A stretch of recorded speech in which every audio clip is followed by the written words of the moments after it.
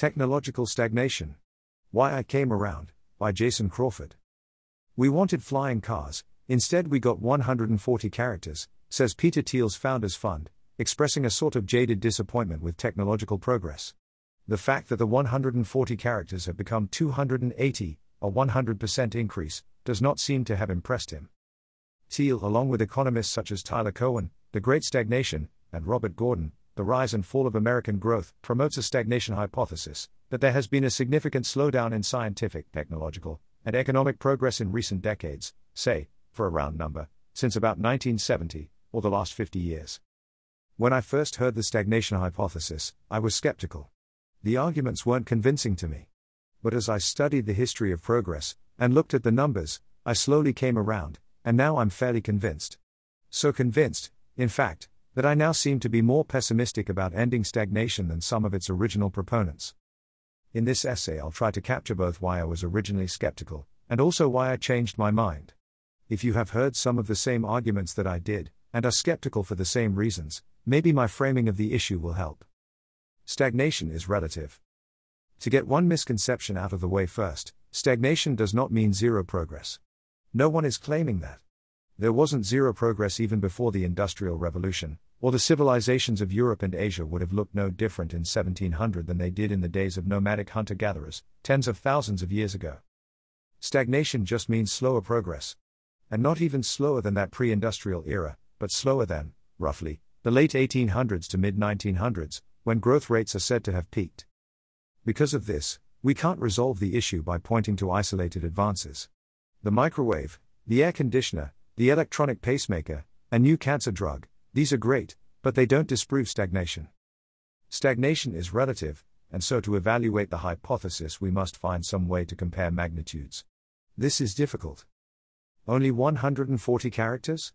We wanted flying cars, instead we got a supercomputer in everyone's pocket and a global communications network to connect everyone on the planet to each other and to the whole of the world's knowledge, art, philosophy and culture. When you put it that way, it doesn't sound so bad. Indeed, the digital revolution has been absolutely amazing. It's up there with electricity, the internal combustion engine, or mass manufacturing, one of the great, fundamental, transformative technologies of the industrial age. Although admittedly it's hard to see the effect of computers in the productivity statistics, and I don't know why. But we don't need to downplay the magnitude of the digital revolution to see stagnation. Conversely, proving its importance will not defeat the stagnation hypothesis. Again, stagnation is relative, and we must find some way to compare the current period to those that came before. Argumentum ad living room. Eric Weinstein proposes a test: go into a room and subtract off all of the screens. How do you know you're not in 1973, but for issues of design? This too I found unconvincing. It felt like a weak thought experiment that relied too much on intuition, revealing one's own priors more than anything else. And why should we necessarily expect progress to be visible directly from the home or office? Maybe it is happening in specialized environments that the layman wouldn't have much intuition about, in the factory, the power plant, the agricultural field, the hospital, the oil rig, the cargo ship, the research lab. No progress except for all the progress. There's also that sleight of hand: subtract the screens. A starker form of this argument is, except for computers and the internet, our economy has been relatively stagnant. Well, sure, if you carve out all the progress, what remains is stagnation. Would we even expect progress to be evenly distributed across all domains? Any one technology follows an S-curve, a slow start, followed by rapid expansion, then a leveling off in maturity. It's not a sign of stagnation that after the world became electrified, electrical power technology wasn't a high-growth area like it had been in the early 1900s. That's not how progress works. Instead, we are constantly turning our attention to new frontiers. If that's the case, you can't carve out the frontiers and then say, well, except for the frontiers, we're stagnating. Bit bigotry. In an interview with Cowen, Thiel says stagnation is in the world of atoms, not bits. I think we've had a lot of innovation in computers, information technology, internet, mobile internet in the world of bits. Not so much in the world of atoms, supersonic travel, space travel, new forms of energy, new forms of medicine, new medical devices, etc. But again, why should we expect it to be different? Maybe bits are just the current frontier. And what's the matter with bits, anyway? Are they less important than atoms? Progress in any field is still progress. The quantitative case. So, we need more than isolated anecdotes, or appeals to intuition. A more rigorous case for stagnation can be made quantitatively. A paper by Cohen and Ben Southwood quotes Gordon, U.S. economic growth slowed by more than half from 3.2% per year during 1970 to 2006 to only 1.4% during 2006 to 2016.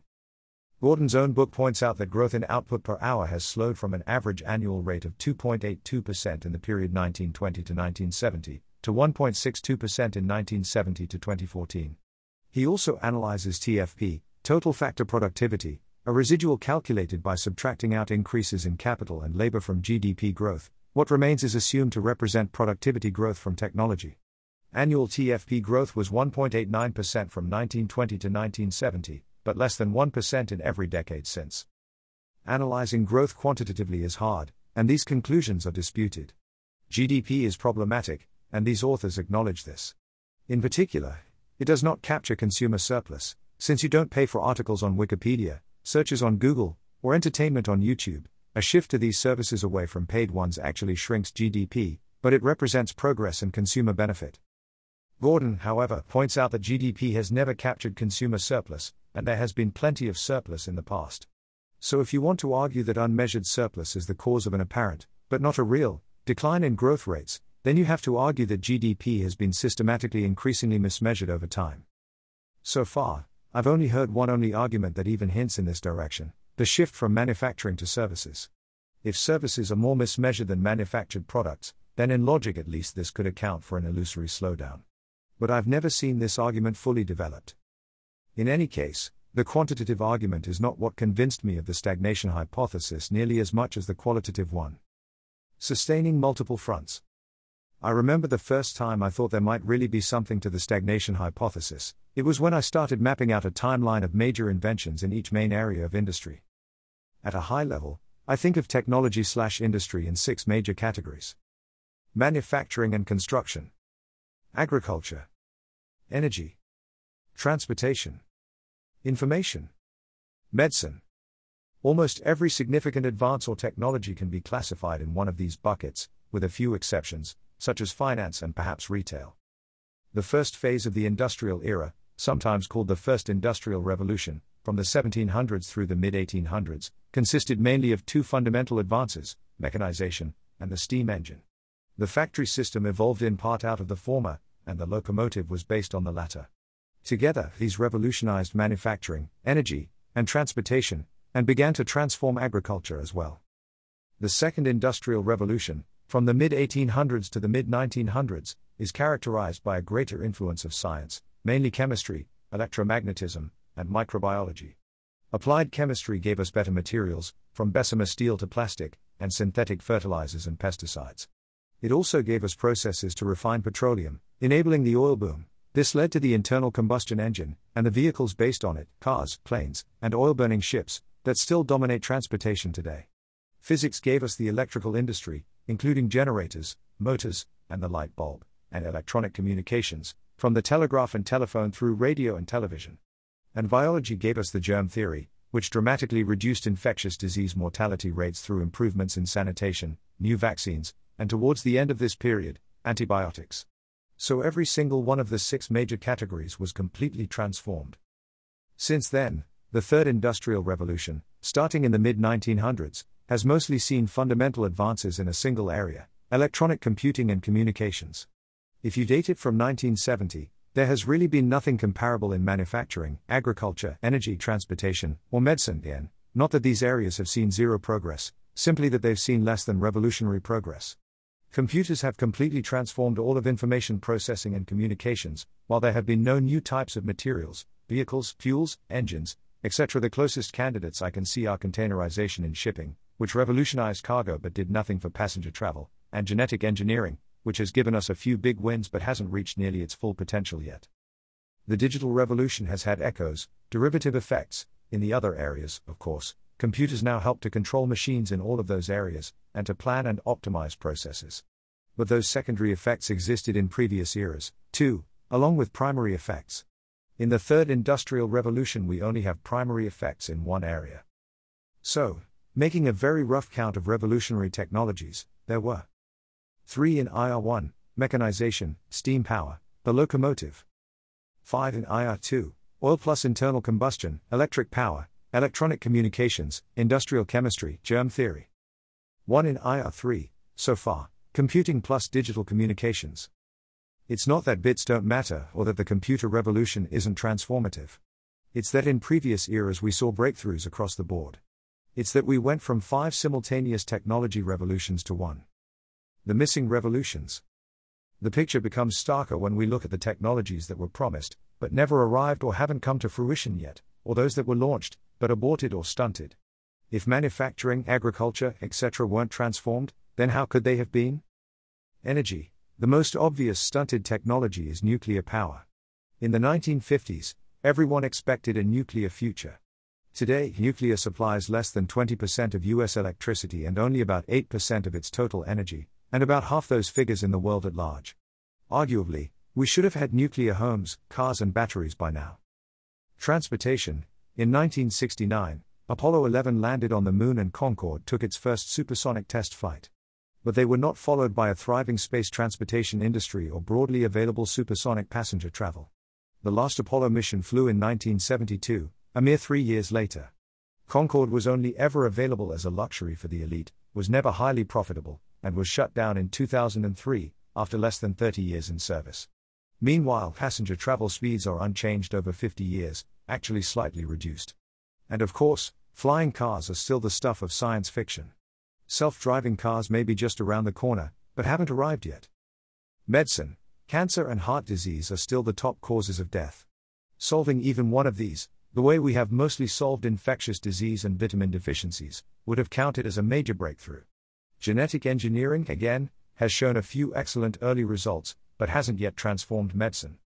Manufacturing. In materials, carbon nanotubes and other nanomaterials are still mostly a research project, and we still have no material to build a space elevator or a space pier. As for processes, atomically precise manufacturing is even more science fiction than flying cars. If we had gotten even a few of the above, the last 50 years would seem a lot less stagnant. 1 to 0.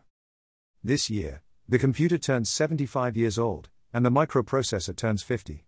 Digital technology is due to level off in its maturity phase. So what comes next? The only thing worse than going from 5 simultaneous technological revolutions to 1, is going from 1 to 0. I am hopeful for genetic engineering. The ability to fully understand and control biology obviously has enormous potential. With it, we could cure disease, extend human lifespan, and augment strength and intelligence.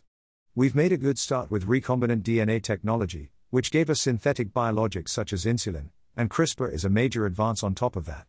The rapid success of 2 different mRNA-based COVID vaccines is also a breakthrough, and a sign that a real genetic revolution might be just around the corner. But genetic engineering is also subject to many of the forces of stagnation, research funding via centralized bureaucracy, a hyper-cautious regulatory environment, and a cultural perception of something scary and dangerous. So it is not guaranteed to arrive. Without the right support and protection, we might be looking back on biotech from the year 2070 the way we look back on nuclear energy now, wondering why we never got a genetic cure for cancer and why life expectancy has plateaued. Aiming higher. None of this is to downplay the importance or impact of any specific innovation, nor to discourage any inventor, present or future. Quite the opposite. It is to encourage us to set our sights still higher. Now that I understand what was possible around the turn of the last century, I can't settle for anything less.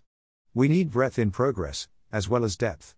We need revolutions on all fronts at once, not only biotech but manufacturing, energy and transportation as well. We need progress in bits, atoms, cells, and joules.